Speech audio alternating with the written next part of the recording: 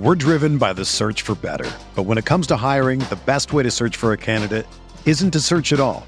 Don't search, match with Indeed. Indeed is your matching and hiring platform with over 350 million global monthly visitors, according to Indeed data, and a matching engine that helps you find quality candidates fast. Ditch the busy work. Use Indeed for scheduling, screening, and messaging so you can connect with candidates faster. Leveraging over 140 million qualifications and preferences every day, Indeed's matching engine is constantly learning from your preferences, so the more you use Indeed, the better it gets. Join more than 3.5 million businesses worldwide that use Indeed to hire great talent fast. And listeners of this show will get a $75 sponsored job credit to get your jobs more visibility at Indeed.com/Blue Wire. Just go to Indeed.com/Blue Wire right now and support our show by saying that you heard about Indeed on this podcast. That's Indeed.com/Blue Wire. Terms and conditions apply. Need to hire? You need Indeed. This podcast episode is brought to you by Coors Light. These days, everything is go, go, go. It's nonstop hustle all the time. Work, friends, family, expect you to be on 24/7. Well, sometimes you just need to reach for a Coors Light because it's made to chill. Coors Light is cold lagered, cold filtered, and cold packaged. It's as crisp and refreshing as the Colorado Rockies. It is literally made to chill. Coors Light is the one I choose when I need to unwind. So when you want to hit reset, reach for the beer that's made to chill. Get Coors Light in the new look delivered straight to your door with Drizzly or Instacart. Celebrate responsibly. Coors Brewing Company, Golden, Colorado. Support for this podcast comes from U.S. Bank. U.S. Bank wants to know how you reward yourself because they have cards that make every day more rewarding. Are you a points hoarder, cashback guru, low intro APR lover? With U.S. Bank, it's up to you because they have the cards to fit your lifestyle. So earn more whether you're shopping at a gas station or a grocery store, even while planning a staycation. Learn more at usbank.com/credit card. U.S. Bank credit cards are issued by U.S. Bank National Association ND. Some restrictions may apply. Member FDIC. They're gonna kill the love of my life. Casey! If I don't go back to what I was doing. This Friday. Our line of work is quite brutal and quite ruthless. How far would you go for love? You steal truck, bring it to me. Then you make your money. Is it dangerous? Of course it's dangerous! Nicholas Hoult, Felicity Jones, with Ben Kingsley and Anthony Hopkins. All this trouble, all this pain, for love. Collide. In theaters Friday. Rated PG-13. May be inappropriate for children under 13. Geico presents sharing versus oversharing. Earlier this week, Claire Tippins shared a princess nickname generator, 3 pictures of her dog wearing a tutu, and 2 online quizzes, including what candy is your dream castle made of? Claire, your sharing has tipped the sugar scale and turned into oversharing. But have no fear, princess. Geico has something worth sharing with your internet kingdom, like how you could save hundreds on your car insurance just by visiting geico.com. No magic wand required. Geico, 15 minutes could save you 15% or more on car insurance.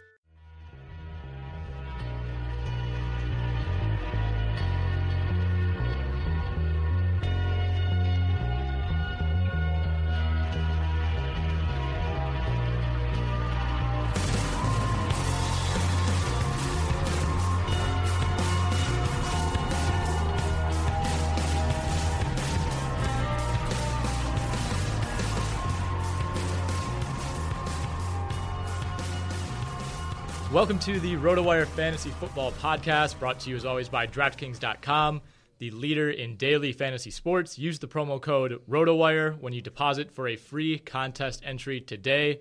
It is Wednesday, August 12th. I'm Nick Whalen, joined as I will be every Wednesday this season by RotoWire's own Mike Doria. Mike is our NFL lead editor / office foodie. Mike, good to have you back on the podcast. How's it going? Pretty good. I like the title, Office Foodie. Nice. Yeah. I guess I kind of gave you that title without your permission, but you're okay with that? That's okay. I enjoy lunch as much as anyone, and I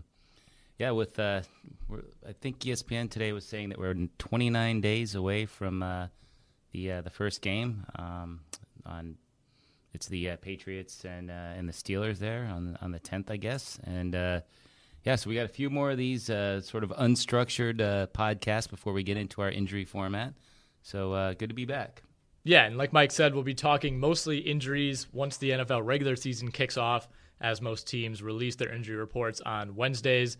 You talked a little bit about the Patriots already. The biggest news in the NFL today just under a month out from the start of the season, might be a god-awful court sketch of Tom Brady that has been making its internet rounds, especially on Twitter throughout the afternoon. I thought you described this perfectly, and I ended up tweeting this out. I don't know if you're on Twitter, so you probably didn't see it, but you described it you described it as a Kevin Bacon statue carved out of a baseball glove, well, which I thought was spot on. You took the words right out of my mouth. I had planned that to be my one-liner, but yeah, at first glance there was a Kevin Bacon element, then there was a catcher's mitt element, and that just kind of fused into one bad sketch. I'm definitely seeing that as an underrepresented profession at the moment. Courtroom sketches. Right. For as much flack as the sketch is getting, do you think this courtroom sketch artist is in like hot water now? Are they in danger of losing their job now that they've been exposed on the internet? Well, for those who believe that any publicity is good publicity, the artist who in question is in the conversation. But you're right though. There was a lot of dialogue about the sketch, and right now there's not a lot of dialogue about exactly what's going to happen because nobody really knows. It's still very much a fluid situation. Brady was in New York today for a settlement hearing, and it's an ongoing process. But there is talk that some sort of decision could be reached by September 4th, which of course would be good for people setting their week one lineups in advance of that game. But for people that are drafting now or doing their auctions now, there's still a degree of uncertainty as to whether or not Brady will miss all 4 games, when he'll miss those games if he does, or conversely if it gets overturned. So, in terms of daily games, it's not going to really affect much beyond the preseason. But there's a lot of controversy as to Brady's value right now based on the uncertainty. As a Patriots fan and a guy who's followed the team as closely as anybody that I know, are you a little bit more optimistic now after a couple days of this than you were maybe a week or two ago? I think so. I mean, I think that there's a certain things are probably going to get expedited. I think we're going to know something before week one, and I think that it could actually work out in the Patriots' favor. So we'll see.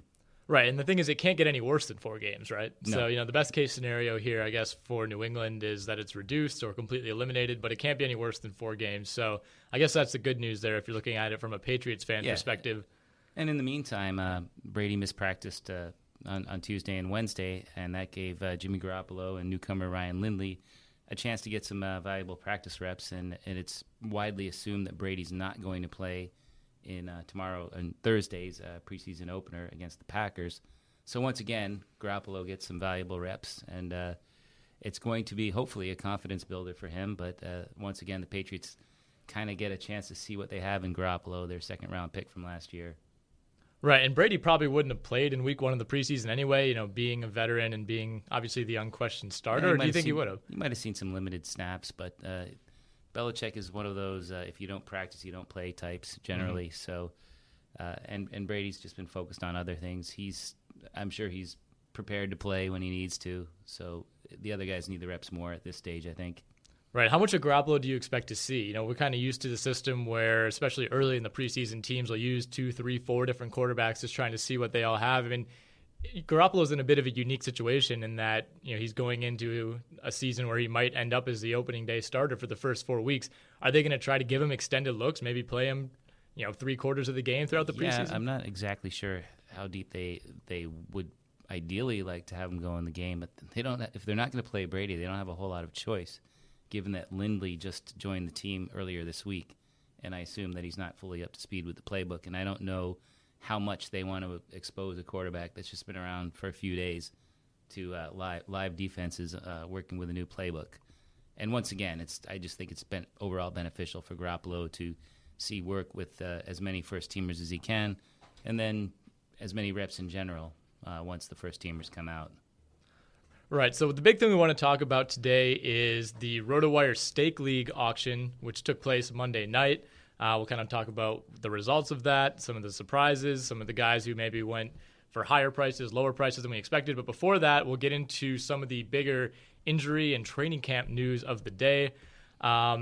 This news came out yesterday afternoon, so Tuesday afternoon. Geno Smith out 6 to 10 weeks after getting sucker punched by teammate, and I hope I'm saying this correctly, Ika Mefuna Enampali. Does that sound right? It seems like every week we're going to have some sort of name pronunciation issue. Last week was Eifert. Yeah, and me saying Blaine Gabbert instead of Blake Bortles.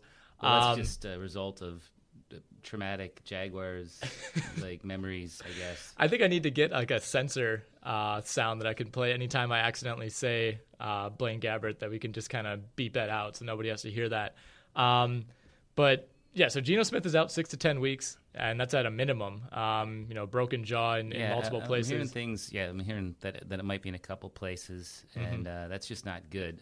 I've actually experienced the joys of a broken jaw as a citizen rather than as an athlete, and at that time I dropped a lot of weight, and I imagine that besides the healing process for Smith, there has to be some concerns about conditioning and energy level when he's not able to eat solid food. I'm sure that in the NFL, with training and medical staff, they're going to do their best to keep him as healthy and keep him in as close to good shape as possible. But that is a bit of an issue. He's not just going to be good to go right away. Typically you get your jaw wired shut and you can't eat solid food for a while. Not fun.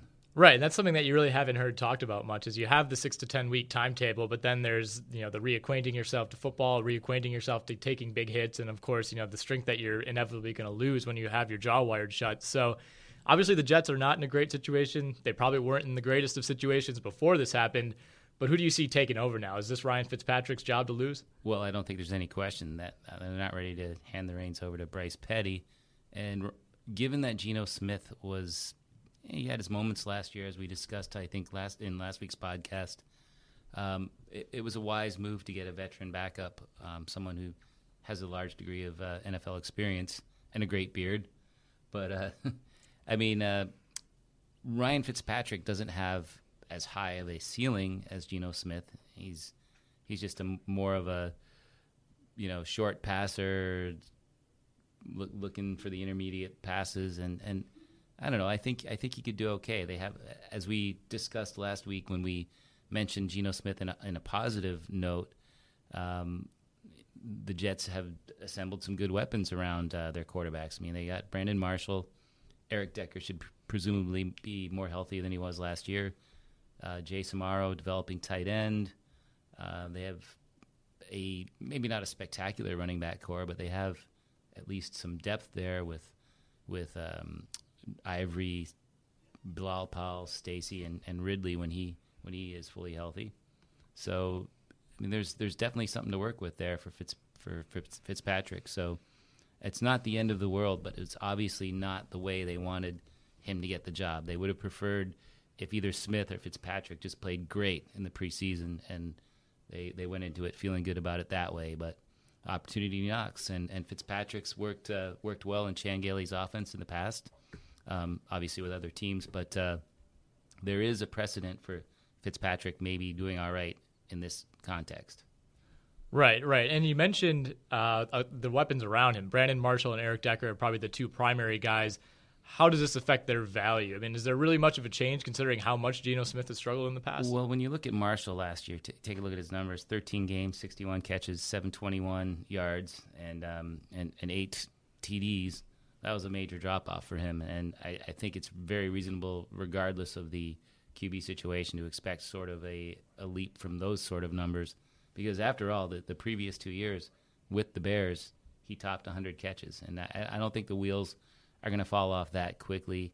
He's 31. He had some injuries last year, and I think the fresh start will help reignite him, and as long as he can stay healthy, he's going to see a lot of targets. So I do feel that in the short range passing game he'll be effective. It's probably going to cost him some hey Brandon, go long kind of plays, but I think he'll be okay. The same with Decker. The ceilings may be a little bit lower, as we were discussing before. I think a guy like Jeremy Curley out of the slot might see a few extra looks in this scenario, and it might help the tight ends. Moreover, the run game, which they were probably going to rely on a fair amount anyway, gets a bit of a boost too. So Chris Ivory, if he holds on to it, I think he sees a little bit of a bump in value there. All right, elsewhere, Dwayne Allen and Coby Fleener listed as co-starters on the Colts' early tight end depth chart. Which of these two guys do you have right now emerging as the starter as camp goes on? Well, it's not really who's the starter because they're both going to see the field a lot. They both had 8 touchdowns last year, and frankly, ideally, you don't want to root for anyone to get injured ever, but ideally, if somebody's unavailable, then the other guy suddenly becomes an excellent option. As it is, Fleener had 51 catches, 774 yards, and 8 TDs last year. He's more of a downfield, kind of a traditional go out and catch passes and in the open kind of guy, whereas Allen is more of a hit or miss guy in the sense that he doesn't see quite as many targets, but he did turn 8 of his 29 catches last year into TDs. So it's a tough one. I mean, they both have some utility in fantasy, but it's really hard to get fired up about a tight end committee in any context. Right, and obviously that kind of hurts if you're drafting in the next week or two before we really have much more clarity on this. It kind of hurts both players' values. You really don't want to hitch your wagon to one of them. I mean, it's great for the Colts that they have 2 solid tight ends, very capable guys, but you factor in the fact that they have some pretty good talent at wideout, and they've added Andre Johnson and Philip Dorsett to the core there. Frank Gore, not a big pass catcher the last few years with the 49ers, but earlier in his career he was adept at that. So, yeah, there's only so many targets to go around, even with a great quarterback like Andrew Luck, and that certainly applies to the tight ends. All right, the Bills are a team we talked about on the podcast last week, the mess of a situation that they have at quarterback, Matt Castle, Tyrod Taylor. They've been upstaged by the Jets. They have. They somehow have. And it's also worth mentioning, we glossed over this, I think, that the player who punched Geno Smith in the jaw, Ikeme Funa Mpale, has been signed by the Buffalo Bills and Rex Ryan. I was wondering if you're going to get take a second stab at that last name. Yeah, I was really hoping to kind of just maybe mumble that through and hope people get the gist. But so he's been signed by the Bills as of Wednesday afternoon. It makes perfect sense. Of course it does. Rex Ryan is familiar with him. He was a draft choice of the Jets under Rex Ryan. He's got some comfort with the player, and I mean. The linebacker whose name I'm not even going to try to pronounce, he's probably going to be subject to some sort of discipline in the NFL, but he's definitely familiar with the system, and he gets a second chance. I have a hard time believing this is he fits the system pick. And I mean, considering it's Rex Ryan who's making the move here, this has nothing to do with the fact that he punched a division rival and Rex Ryan's former employer's quarterback in the face. I don't want to read too much into that, but, he punched a teammate in the face. He got cut. There was consequences, and I guess Rex Ryan just feels like the kid deserves a chance. All right, so going back to the Bills' quarterback situation, not necessarily their backup 6th-round pick linebacker situation, Matt Castle's been getting the most of the snaps, the first team reps, that is, in practice, while Tyrod Taylor's been working with the second team. Those two guys appear to be kind of moving ahead of E.J. Manuel right now as we enter week 1 of the preseason. Yeah, but Nick, last week it was Castle had a great day and Manuel wasn't doing anything, and then the next day we were reading reports that Manuel had a great practice. So, I mean, at the moment he seems to be lagging behind, and Castle seems to be ahead of the game for now, and he's going to start the preseason opener. Taylor is generating some buzz, but it's still wide open. All right, so let's get into some of the quick injury hits of the day. Andre Ellington was limited at practice on Tuesday. There were reports that he did practice, but he ended up being limited. He is expected to play in Saturday's preseason opener against Kansas City, so probably nothing to worry about there with Ellington. I mean, in the short term, no, but generally my main concern with owning Andre Ellington is the tendency for him to sustain injuries, and he had some last year that lingered. And that's why a lot of people are very excited about David Johnson, the rookie, one of his backups. But he's been hampered by a hamstring issue, which is has been diagnosed as a grade 2 hamstring strain, and he's as long as he's off the field, it's not really helping his cause. And there's even been talk that the Cardinals reached out to Chris Johnson, who is still out there in free agency. So, I don't know. Andre Ellington, good luck. I mean, he went for $34 in our stake league auction last night. There's people that have faith in him, but I'm a little bit wary of him given his injury concerns generally. Right, and rightfully so. Adrian Peterson missed practice on Wednesday with a thigh bruise. Sounds pretty precautionary here on the Vikings' part. Nothing serious there. I don't think he's slated to play this weekend in the preseason opener. I don't think he usually does. Yeah, I don't think they're going to use him at all in the preseason. So the next time we see him actually, in an NFL game will be in week 1. And as you said, the current injury situation is not believed to be anything serious. But it is kind of a reminder that he did not play very much last year. Just got in the one game, and you have to wonder if there's one school of thought that says that the time off gives him his body some needed recuperation, and he's got the fresh legs. But on the other hand, he hasn't really absorbed the punishment that he used to, and we'll have to see how he holds up out of the gate. I got his backup in a league yesterday for $1 in an auction format, and I feel pretty good about that because that's Jerick McKinnon, and definitely a guy to grab at the end game if you invest in Peterson, because as much upside as there is there is a certain degree of uncertainty because we haven't seen him on the field for a while. Right, and Peterson's been as much of a workhorse as any back when he is healthy, but it is kind of easy to forget that he's been nicked up ever since college, really, with the collarbone injury that he suffered his last year at Oklahoma. Obviously the torn ACL, so there is a possibility there. I think that's a smart play, just kind of grabbing his backup at such a low value that if Peterson does go down for any reason, all of a sudden that $1 auction looks pretty great. Well, I mean, there's just been an assumption that he's going to come back as good as he ever was, and while I don't think that that's a bad bet, we can't take that for granted. Right, exactly. Jermaine Gresham, new face in a new place. He's with the Cardinals now. Took part in drills during Tuesday's practice for the first time this camp. He's been dealing with a back injury. He's primarily competing with Darren Fells, it sounds like, for the starting tight end role. I don't know who Darren Fells is, but I think Jermaine Gresham has a pretty decent chance to win this job if he can stay healthy. Troy Nicholas is in the mix to a certain degree, but Jermaine Gresham kind of he became redundant last year with I get a chance to try again. Tyler Eifert, another first-round pick. And, he had 62 catches, I believe, last year for 460 yards and 5 TDs. He put up some numbers. It's the Cardinals are not really typically a tight end-friendly offense, but I do believe that he has the talent to claim the job. And now that he is not like in a 1A situation like he was last year, he could emerge as kind of a lower level tight end in deep leagues or a solid backup in shallower formats. Jeremy Maclin's been dealing with a neck strain. He's back at practice Wednesday, expected to play in the preseason opener this weekend. And obviously he's Kansas City's number one wide receiver. They're not going to go a second straight year without any wide receiver touchdowns, right? No, that's not going to happen. It wasn't necessarily 100% Dwayne Bowe's fault or the fault of the wideout core as a whole last year that didn't happen. It was kind of a fluky stat. But Jeremy Maclin, he's further removed from a pretty serious knee injury that he sustained with the Eagles.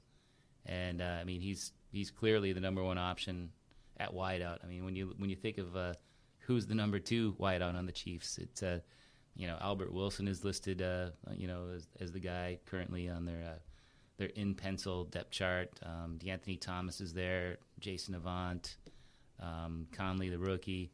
So they're counting on him a lot, and Travis Kelce as well, the tight end. I mean, those two guys are the two main targets in the passing offense, other than when they throw the running backs, obviously. Right. DeAnthony Thomas is a guy I really like. He was one of my favorite players probably ever at the college level, just kind of that water bug type of guy, do it all, get out in space and make things happen. But he only had 14 rushing attempts last season, only 23 catches. He was dealing with a nagging hamstring injury, I think, for part of the year. So maybe that had something to do with it. But is this a guy whose most of his value is going to come in the return game this year? Or do you think Kansas City is going to maybe try to integrate him a little bit more? Well, I think that I kind of imagined him last year as turning into like one of those Swiss Army knife players. A Percy Harvin type of guy, yeah. Yeah, I mean, Percy Harvin's a little bit, that's the high upside version of that Swiss Army knife. But right. I was thinking more along the lines of Dexter McCluster, and a guy who is definitely a useful player on any team in real terms. The ability to do various things, serve as a running back, wide receiver in the return game. But it's just I'm not sure that he's just going to get the volume of touches on a weekly basis to make him a fantasy, a player that you can count on in fantasy. I think he'll be a nice player. I mean, I think last year's numbers, have maybe scared people away a little bit, but there's some potential for him to like get involved in the offense. But real tough player to own in fantasy, I think. Right, and the biggest difference between him and maybe guys like McCluster or even Harvin is just the size. I mean, he's listed at 5'8", 176, so a guy who's probably going to be pretty injury prone. I mean, you take a hard hit, and he's a little more likely to maybe feel the repercussions of that. Another guy who's been dealing with plenty of injuries of his own, I guess, over his entire career, Darren McFadden. He could be back on the practice field this weekend. That, as you note here, is the dangerous place where he usually gets injured. So not a lot of optimism surrounding McFadden in his new home. Well, I hate to pick on him because we did that last week, but he definitely has. If he was getting a job where like being injury prone was going to get them the job, he'd have a great resume.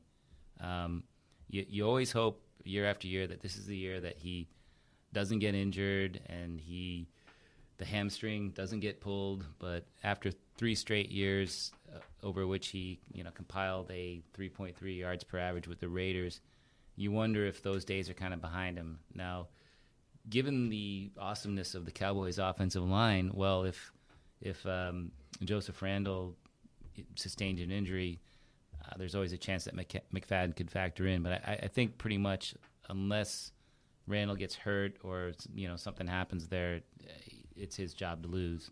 So McFadden is just kind of at this point, a backup in real and fantasy terms. And then Dunbar is around to catch passes. Just a few more items. Probably the best news of the day, Eric Berry is officially cancer-free, as the Chiefs announced, I think, a couple weeks ago. And he will play in Thursday's preseason opener against Arizona. Obviously, that's excellent news for anyone around the NFL, especially Berry and the Chiefs.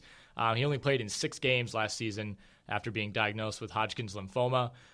Is he much of an IDP target as far as defensive backs? I mean, first of all, I think it's just great that he's able to come back in any capacity, and I think that the Chiefs are wise to bring him back slowly. I mean, prior to having that condition, he was a top-notch defensive player for the team. So, and I've also heard reports that concerns over his conditioning, which would of course be valid given the treatment that he underwent. He's supposedly looked pretty good in practice. So I think they'll bring him along slowly. He's been working a lot with the second team, but down the road, he's going to probably regain his starting job, and that's great news for him. For the Chiefs' defense as a whole, and he's definitely. When he's seeing the snaps is a viable IDP. All right, the Pittsburgh Steelers signed veteran kicker Garrett Hartley on Tuesday. This was later on Tuesday afternoon to replace the injured Sean Sweezum. He, of course, tore his ACL and will probably be done for the year, you would think.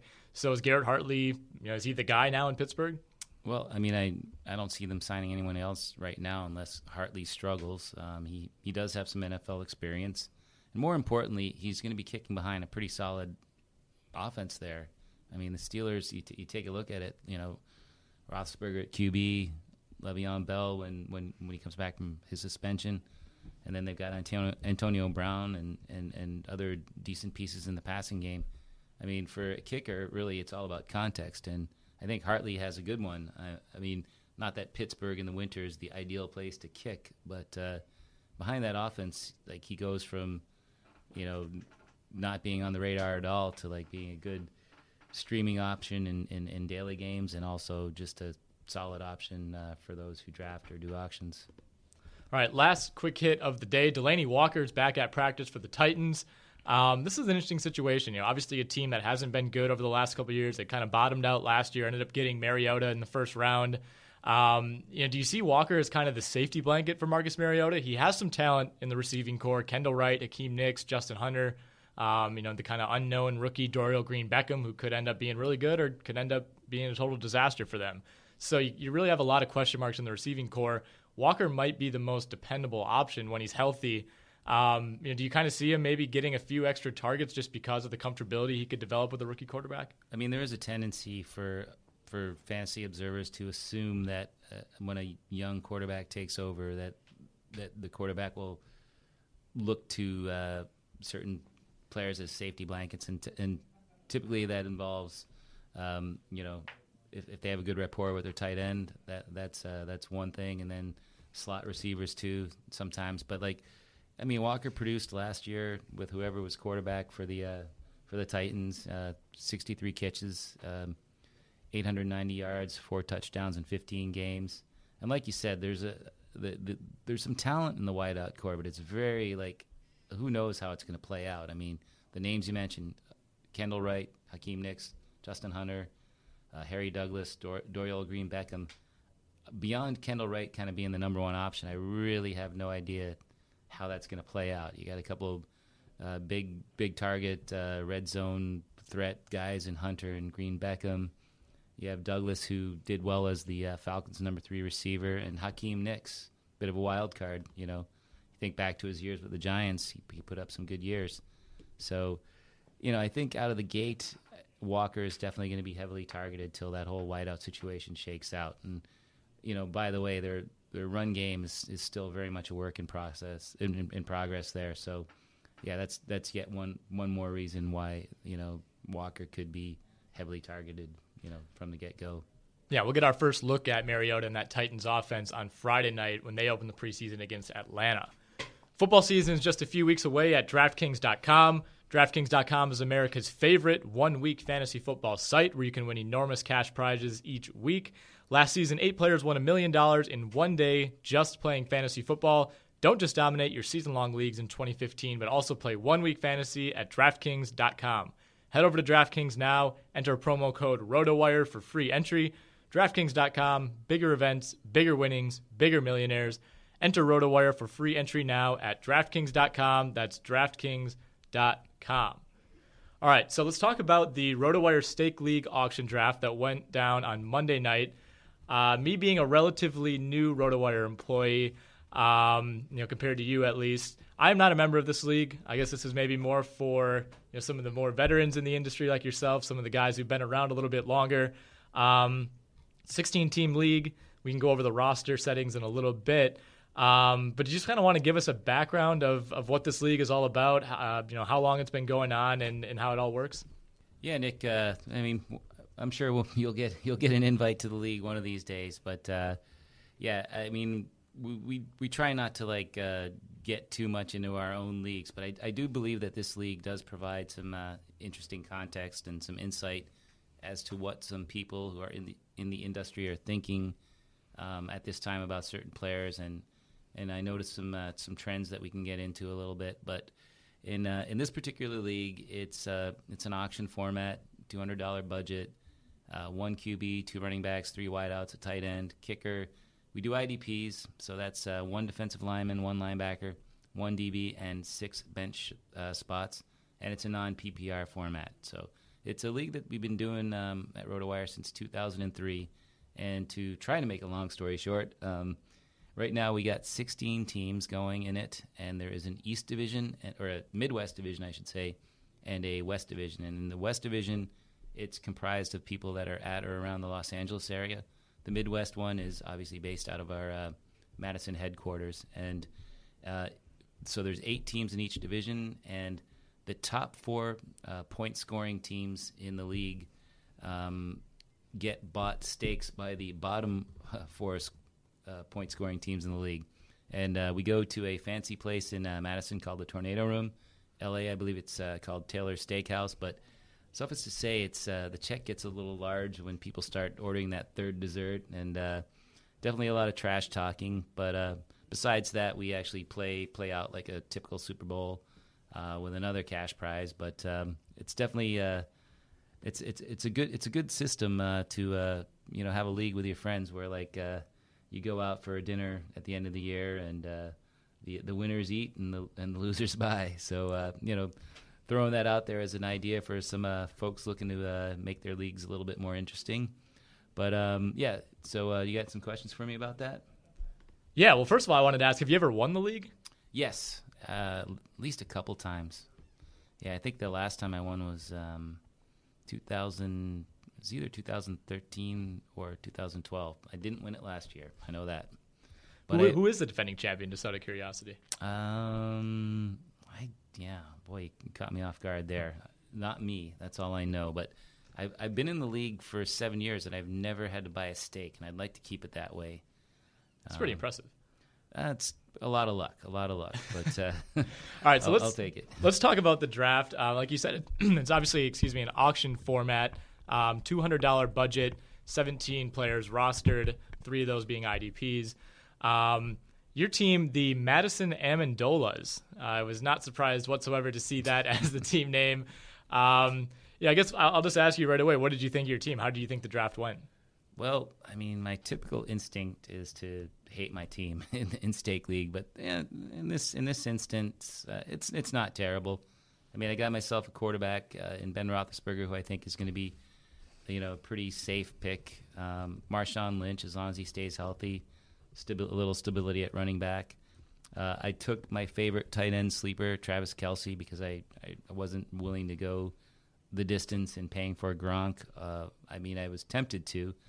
And then I kind of put together receivers who have been really good in the past, and I'm hoping for a bit of a bounce back this year. All-star team with Andre Johnson, Brandon Marshall, and Mike Wallace. And, of course, because I'm a Patriots fan, I did get Julian Edelman, albeit at a solid value of $15. One of my favorite pickups, and, people might say that I slightly overpaid for him given the lack of results he's produced over the last couple of years, is I got Doug Martin as my second running back for $17. And I think he's definitely a bounce-back candidate. And, put together with Lynch in a 16-team league, if you have 2 running backs that get the majority of the carries, you're ahead of the game. Yeah, I wanted to talk a little bit about just guys that kind of stood out to you as far as the value that they went off the board at. The most expensive player overall was Le'Veon Bell at $55. Peterson just under him at $54. Jamal Charles, $52. So running backs definitely highly valued in this league. Receivers as well. Aaron Rodgers was the highest paid quarterback. I think DVR paid $48 for him. Andrew Luck was down at $40. What do you make of the discrepancy there? Well, I mean, we're a Madison-based league. I think that has something to do with it. I think, but the truth is in a 16-team league, there is a certain advantage to if you perceive 1 or 2 of the quarterbacks to be elite, and I think that's the general consensus that those 2 are. You do have an advantage if you're able to get one of them, but of course it's going to cost you in other areas. So in a 16-team league, you have to pick your spots. You can only be elite in 1, maybe 2 spots, and then you just have to build around those guys. So DVR building around Rodgers for $48, it's defensible. I thought Andrew Luck at $40, that's an all right value. Some of the other quarterbacks that I thought they were the better bargains overall, because that allowed the owners to build around them with superior players. I mean, I paid $27 for Roethlisberger, which that's okay, but maybe a slight overpayment. But in this particular draft, Peyton Manning went for $22, Drew Brees went for $25, and Tom Brady for $14. And while this is an auction, I do feel that it's going to be a recurring theme that those are the sort of quarterbacks that people are going to be able to get decent values on in drafts, especially Peyton Manning. But Brady for $14, if he ends up playing all 16 games, that's just a tremendous value. And I don't know. I think in drafts, that's also going to be a trend where people get him at a nice discount until things are resolved. Right. I think Brady at 14 was a great steal. I think even Manning at 22, kind of assuming that he takes a step back, is even a solid buy there. Ryan Tannehill at $9 for Team Peter Shanky, I think, might be the best value of all, though. I mean, just exactly in terms of sheer value, getting a guy who's going to be, I mean, he's on the rise, so he's easily a top 10 fantasy quarterback. And $9, it just it allowed him to spend in other places. He's got himself, Matt Forte for $34. Built his receiving core around Emmanuel Sanders and Randall Cobb. So, yeah, when you save at quarterback, then you can build elsewhere. You got one of the few sure thing tight ends in Greg Olsen for $18, and tight end is another position where it gets real scary after the first maybe 4 options. And I promised myself that whatever I had to pay, even if I wasn't able to go the distance on the Gronk bidding, that I was at least going to walk out with a tight end no worse than Greg Olsen or Travis Kelce. Obviously, Jimmy Graham's the other tight end in that conversation. I was actually hoping to, because of LeGarrette Blount's recent injury, I was hoping to get him at a nice little discount, and I was outbid for him, and that's how I ended up with Doug Martin. But that was actually going to be part of my master plan, where LeGarrette Blount was going to be my discounted running back to go along with the full price one, Marshawn Lynch. But I think Blount's injury concern it's pretty much been eradicated. Main concern there is that he's going to be suspended for the first game, but he's a guy that in that offense, I just think that he's going to see lots of carries. There's definitely a pass catching back that needs to be determined there, but in terms of the every down, early down work and in close, a healthy Blount is going to be a solid option this year. Sure, you touched on the tight end situation a little bit. Gronk went for $42, Jimmy Graham all the way down at $29. And obviously it's hard to predict from league to league depending on the size of the league, the roster settings, things like that. But do you expect there to be that big of a discrepancy in most auction type of leagues this year? Yeah, I mean, I think Gronk is for the first time in a long time, and I realize we're talking about auctions right now, but I do recall a time where if you took Tony Gonzalez as a tight end in the first round during his prime with the Chiefs, that was a huge advantage because he was head and shoulders above the rest as a tight end. And I think a healthy Gronkowski, that's the perception this year. He's a highly defensible first-round pick. I mean, at worst, he's a early second-round pick because he is head and shoulders above the competition at tight end when he's healthy. Jimmy Graham is great, but he is moving from a ideal context for a tight end, catching passes from Drew Brees, to a solid one. But, I mean, Lynch is going to pound the ball. Russell Wilson is going to run the ball himself. It's going to, he's being brought in to be like a dynamic part of a balanced offense, but not necessarily the focal point of it like he kind of was with the Saints. So back to Gronk, as long as he's healthy, he's money in the bank.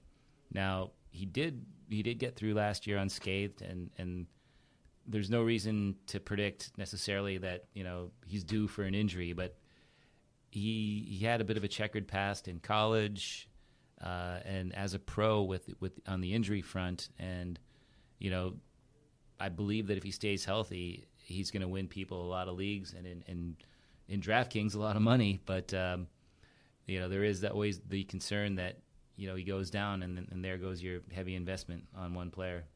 Right, and that's exactly something you have to consider when you're going to make that big of an investment and probably sacrifice some of the money that you might be able to throw at receivers. Speaking of receivers, 3 that I wanted to talk about are the 1, 2, and 3 for the Green Bay Packers. Jordy Nelson went for $40, Randall Cobb $33, and Davante Adams $20. So, 3 guys that people were more than willing to pay up for.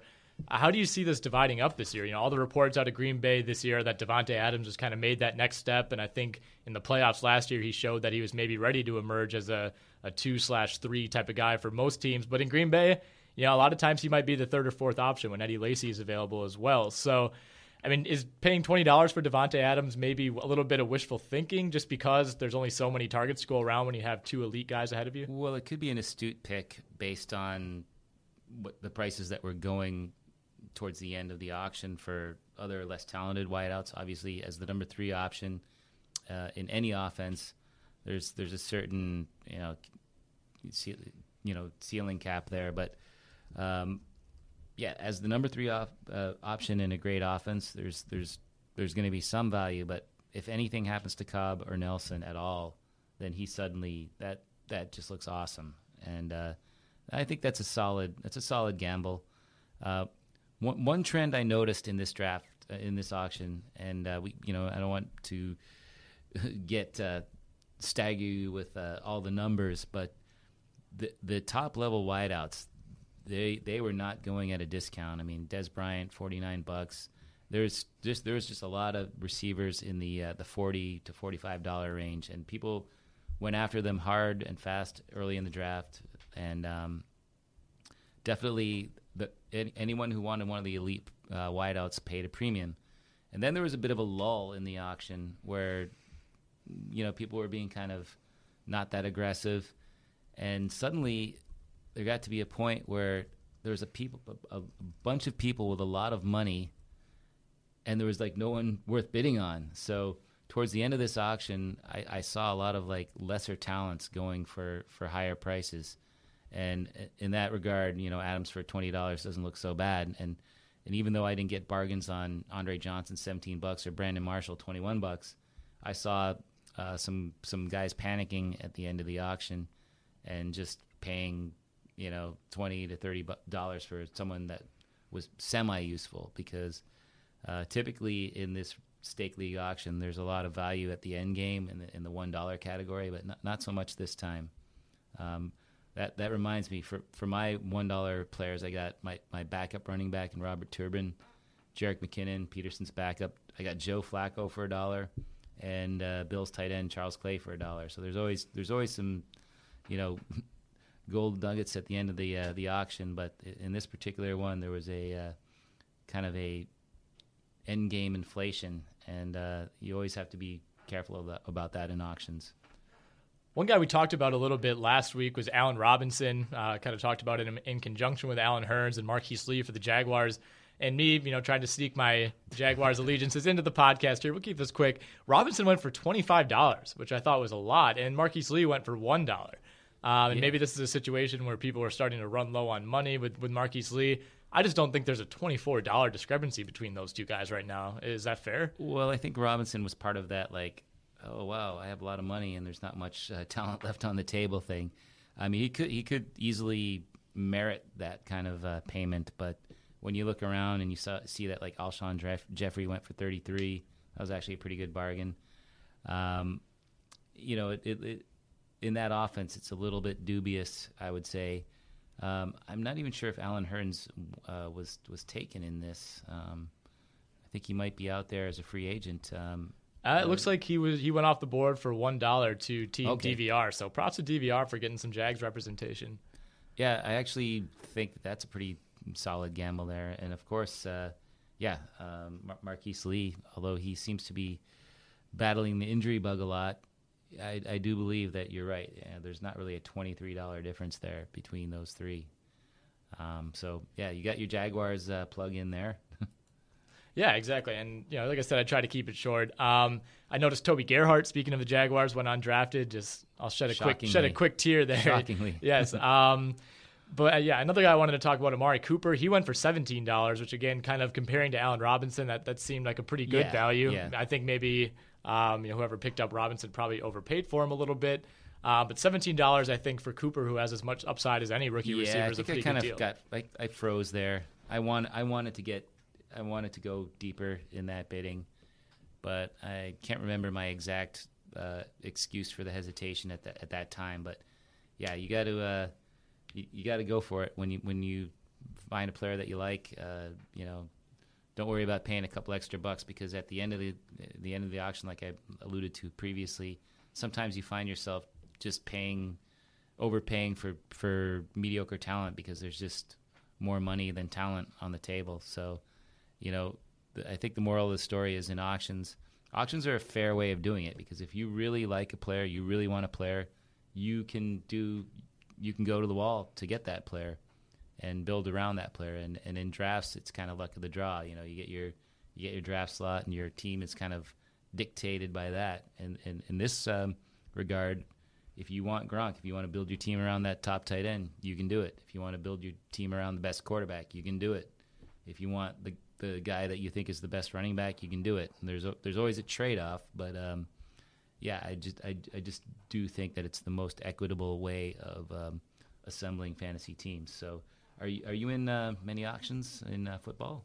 No, I'm not. And like I said, hopefully my turn will be coming for the Stake League in the next few years here. I definitely want to get in on that. But and I've done auctions for basketball, but I've never actually had for football. So hopefully that's something I can get into this year because, like you said, it's a nice mix-up, I guess, from the traditional drafting format when you're kind of at the mercy of your draft slot. Yeah, I mean, really now there's three sort of ways you can go. The auction, the standard drafts, and then, of course, the daily games, which allows you, if you mess up your auction or your draft or both, you can still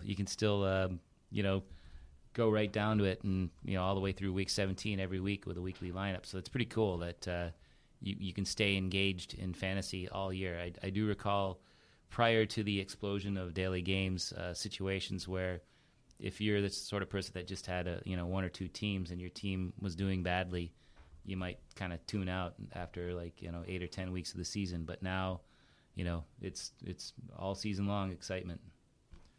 All right. Any other guys you want to talk about from this draft? Let me just scroll through here. I thought, I don't know if I gave the specific price on Peyton Manning, but he went for $22, which I thought was a fantastic value there. Drew Brees at 25 was another good value. Basically, I got into a bit of a bidding war for Ben Roethlisberger, but my original plan was I kind of thought that I was going to be the guy that got Brady cheap, but I ended up with Roethlisberger, and I do feel that, again, in a 16-team league, you want to have a good quarterback because you don't want to have to play the matchups as much. But there was Todd Gurley went for $22. That's either going to be awesome or kind of a bit of a waste. We'll see. His status to start the season is a little unclear, and I think his backup Trey Mason, or not backup, the other main component of that backfield went pretty cheap in that auction, and I think that's something that's probably going to happen in drafts as well. And anytime you can get a guy who can start, even just a couple of games, there's value in that. And that's, for example, I picked up D'Angelo Williams in this auction for $5. I get 2 starts out of him if I want, and maybe flip him to the Bell owner in the league. But really, Jonas Gray, he was an end game pick, a couple bucks, but he's going to get a start. You really just need to find guys that are going to start, and whether it's auction, draft, or daily, there's a tendency to want to draft backups and handcuffs and everything, but you just want guys who are going to play, and that's a bit of a takeaway there. Yeah, I think that just about covers all of it. Thank you for listening to the RotoWire Fantasy Football Podcast. Especially thank you for listening to the Jaguars portion of that podcast. The podcast is, of course, brought to you by DraftKings.com, the leader in daily fantasy sports. Use the promo code RotoWire when you make your deposit on DraftKings for a free contest today. Also, be sure to check out RotoWire.com free for 10 days of premium access, no strings attached, by going to RotoWire.com/pod. Alongside Mike Doria, I am Nick Whalen. We will be back with you on this podcast next Wednesday. Jake Latarski and Clay Link will actually be on tomorrow as the host, so be sure to listen in for that. All right, thanks, Nick. Talk to you next week. They're gonna kill the love of my life. Casey! If I don't go back to what I was doing. This Friday. Our line of work is quite brutal and quite ruthless. How far would you go for love? You steal truck, bring it to me. Then you make your money. Is it dangerous? Of course it's dangerous! Nicholas Hoult, Felicity Jones, with Ben Kingsley and Anthony Hopkins. All this trouble, all this pain, for love. Collide. In theaters Friday. Rated PG-13. May be inappropriate for children under 13.